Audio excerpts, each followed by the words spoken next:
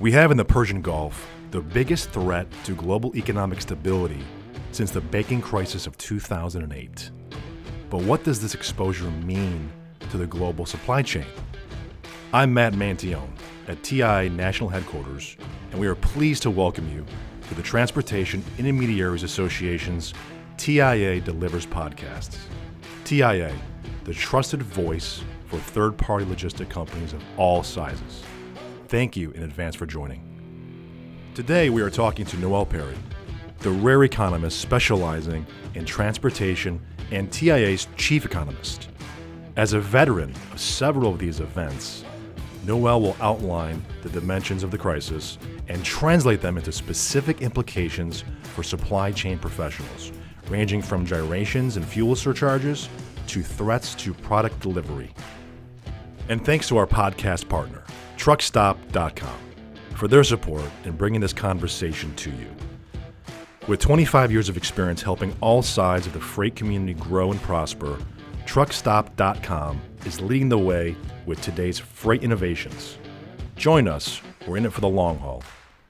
All right, we are ready to go, and Noel wants to dive right into the current marketplace and talk to you about why should the 3PL industry be worried about oil politics. Here we go. So Noel, what's going on in the marketplace?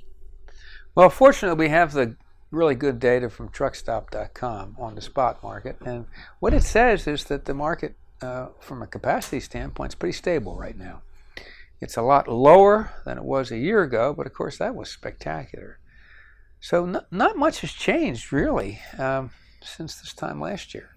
It fell, as we all know, and now it's staying in the same thing. Bumps up and down a little bit, but not much. And if we look at prices were falling, reflecting the fall we had a year ago, but now they have stabilized too.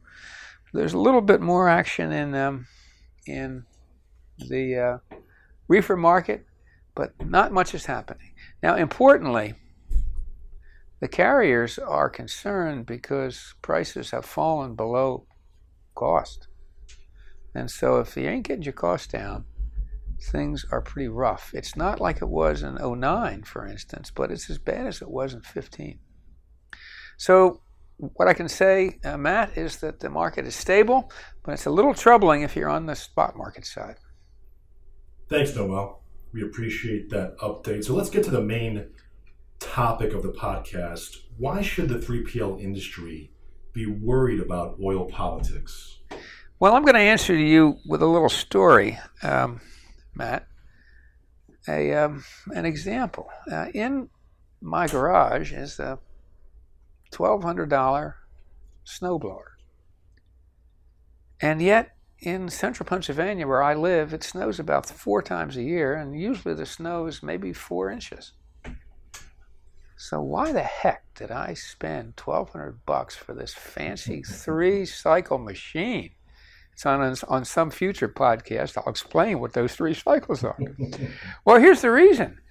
Because we're near the ocean, every 3 years or so, we get one of those northeast storms, and it could dump 2 to 3 feet of wet snow on my property. Mm-hmm.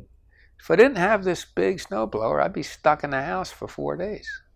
So now I don't have to worry about whether it's going to snow or not tomorrow because I've got this wonderful snowblower. It's an insurance policy, and it's the same thing to look at economics and energy prices. Why we should be concerned about energy right now is because there's a chance of that big storm hitting. It probably won't happen, but if it happens, we won't be able to get out of the house for 5 days unless we've prepared for it by getting a snowblower. Mm-hmm. And it has to do with the geography of the Persian Gulf and oil geography. It turns out that 23% of the world's crude oil supply, used to be higher, is produced in the upper Persian Gulf.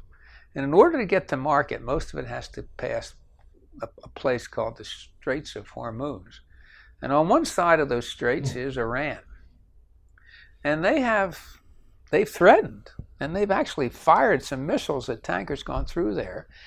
And it's possible, it's conceivable that they could close that strait to traffic for a week or two, a month, something like that.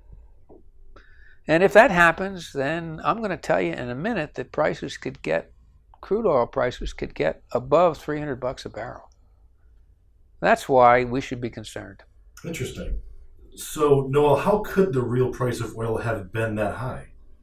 Well, here's the data. If you remember back, well, you probably don't unless you're old like me, but in the 70s, we started the 70s and the price of oil was $20 a barrel. It had been there for probably 100 years.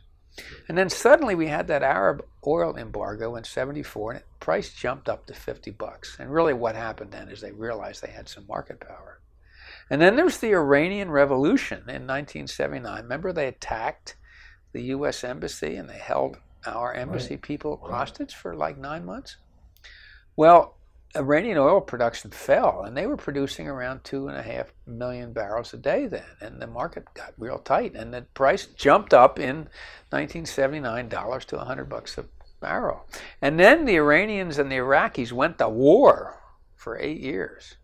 And when that war started, everyone assumed that both sides would bomb each other's oil production facilities, taking 3.5 to 4 million barrels of oil off the market a day.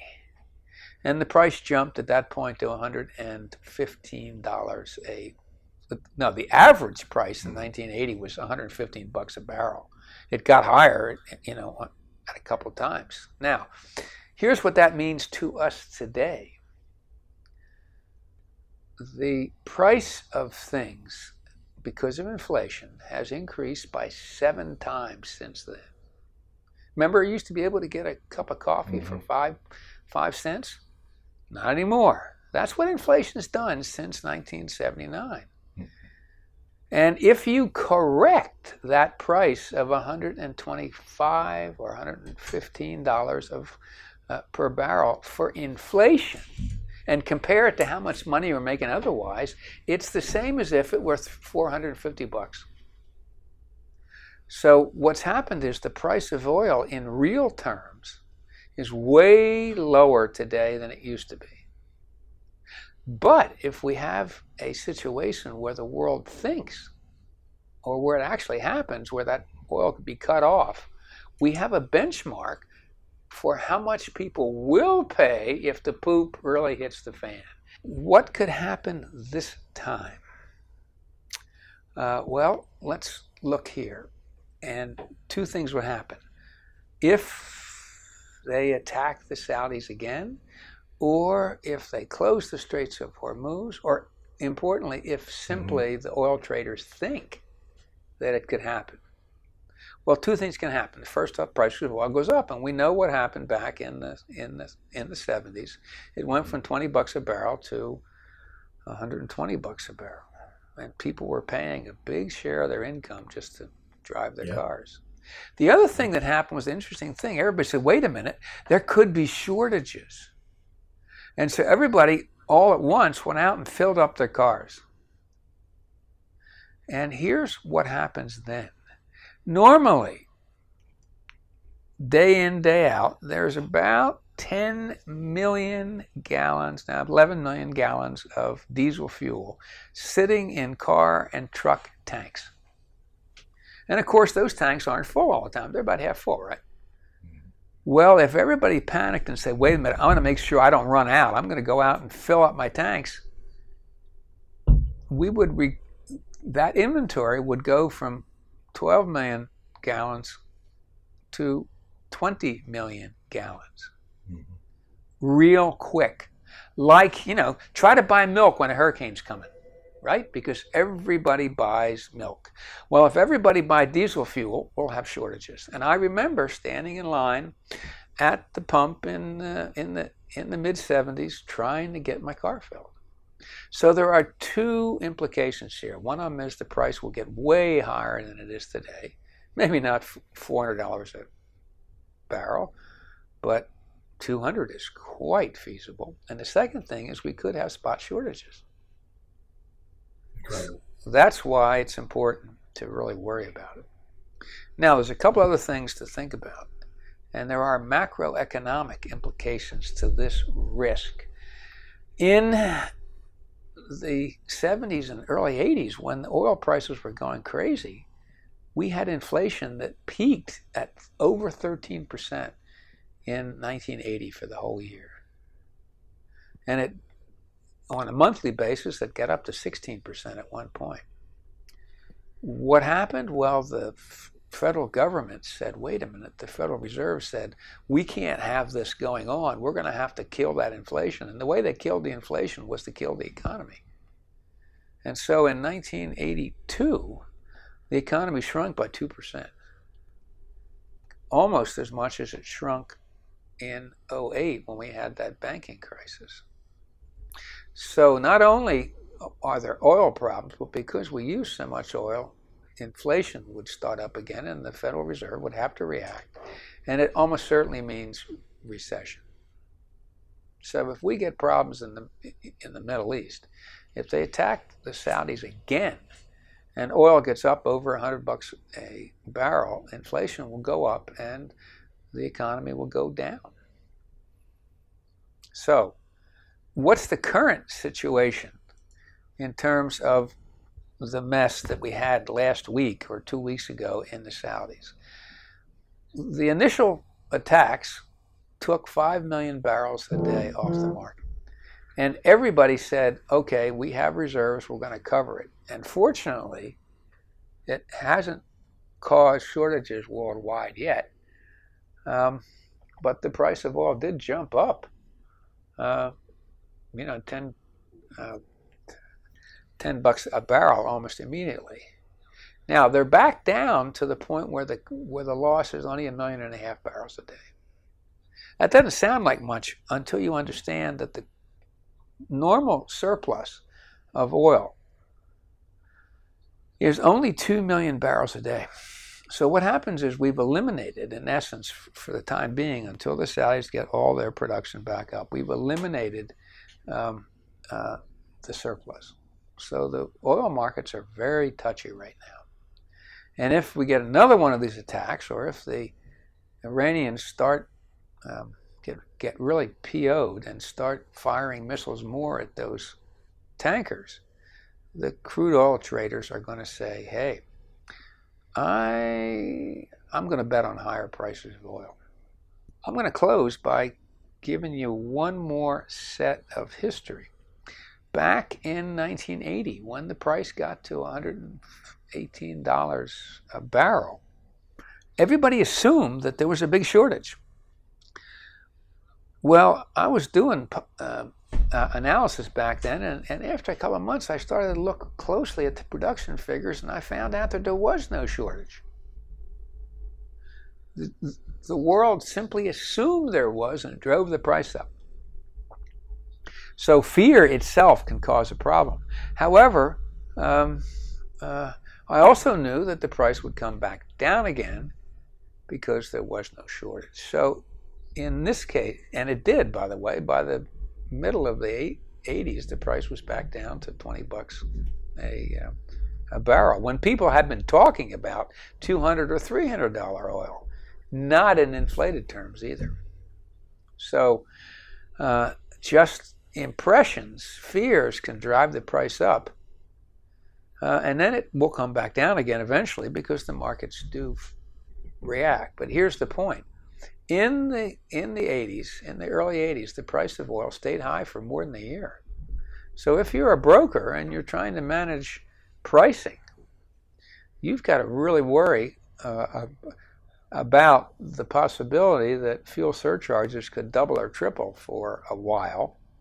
And even though your friendly economist says it's not going to last forever, you've got to deal with it for a year or more. So really what we're talking here about is managing risk.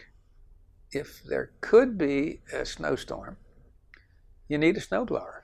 And if there could be more problems over there in the Middle East, you need to be prepared as a broker for dealing with a couple of things. First off, spot shortages. Which of your carriers will have capacity? And the second thing is you need to be prepared to manage wildly cycling prices. Right now, fuel surcharges are what? Somewhere around 30 cents a mile. Well, they could go to 60 and then drop back down again. That's part of the job that you have, is to manage that volatility. So, Matt, that's a quick summary of what's happening in the Middle East and why it's important to us. Noel, thanks so much, and we really appreciate your outstanding insights. One more question for you. Do you have any final thoughts for the 3PL industry about this particular topic? Well, yeah, I'd like to close with two thoughts. First off, this is the time, both from an economic and a regulatory and a political situation, for people to be spending a little bit more time monitoring what's happening in the environment. So for the next, until things calm down in the Middle East, it will pay you to read those stories in the Wall Street Journal or your local paper or in whatever magazines you read or TV shows you watch, or for that matter, websites that you frequent. Read those articles about what's happening in the Middle East. That way, you won't be surprised if things fall off the cliff. Your competitors, who are hoping that nothing will happen, will be. And you'll have maybe a week, or 2 weeks, or maybe even a month of a head start in dealing with the situation because you're aware of what's happening. And the second thing is, I would do, at least at a minimum, the following prep. Make sure you understand what the formulas are for the fuel surcharges that you are involved with. You should, as a little exercise, plug in these numbers. Plug in $4 diesel and then plug in $5 diesel and see what happens to those fuel surcharges. Because $4 diesel is probably 40% probable over the next year, and $5 diesel is 30%, 25% probable. And if you know what's going to happen, then when the snowstorm hits, you'll know what to do with the fuel surcharges, or covering the fuel surcharges when your competitors don't. So thanks again for having me, Matt. I'll be back in the future to talk about market events. Thanks again to Noel Perry for his insights and for educating us on this potential game changer for the transportation industry and the TIA community. Please visit TIAnet.org if you'd like to learn more about how TIA protects your business and influences growth and profitability for 3PLs of all sizes. Also, don't forget to join us in sunny Florida for TIA's Technovations Conference on November 12th through the 13th at the Ritz-Carlton Amelia Island to experience mind-blowing innovations at the only technology conference designed for 3PLs of all sizes. And again, thanks to our sponsor, Truckstop.com, for being a valued member of our TIA's Delivers podcast. We'll see you next time.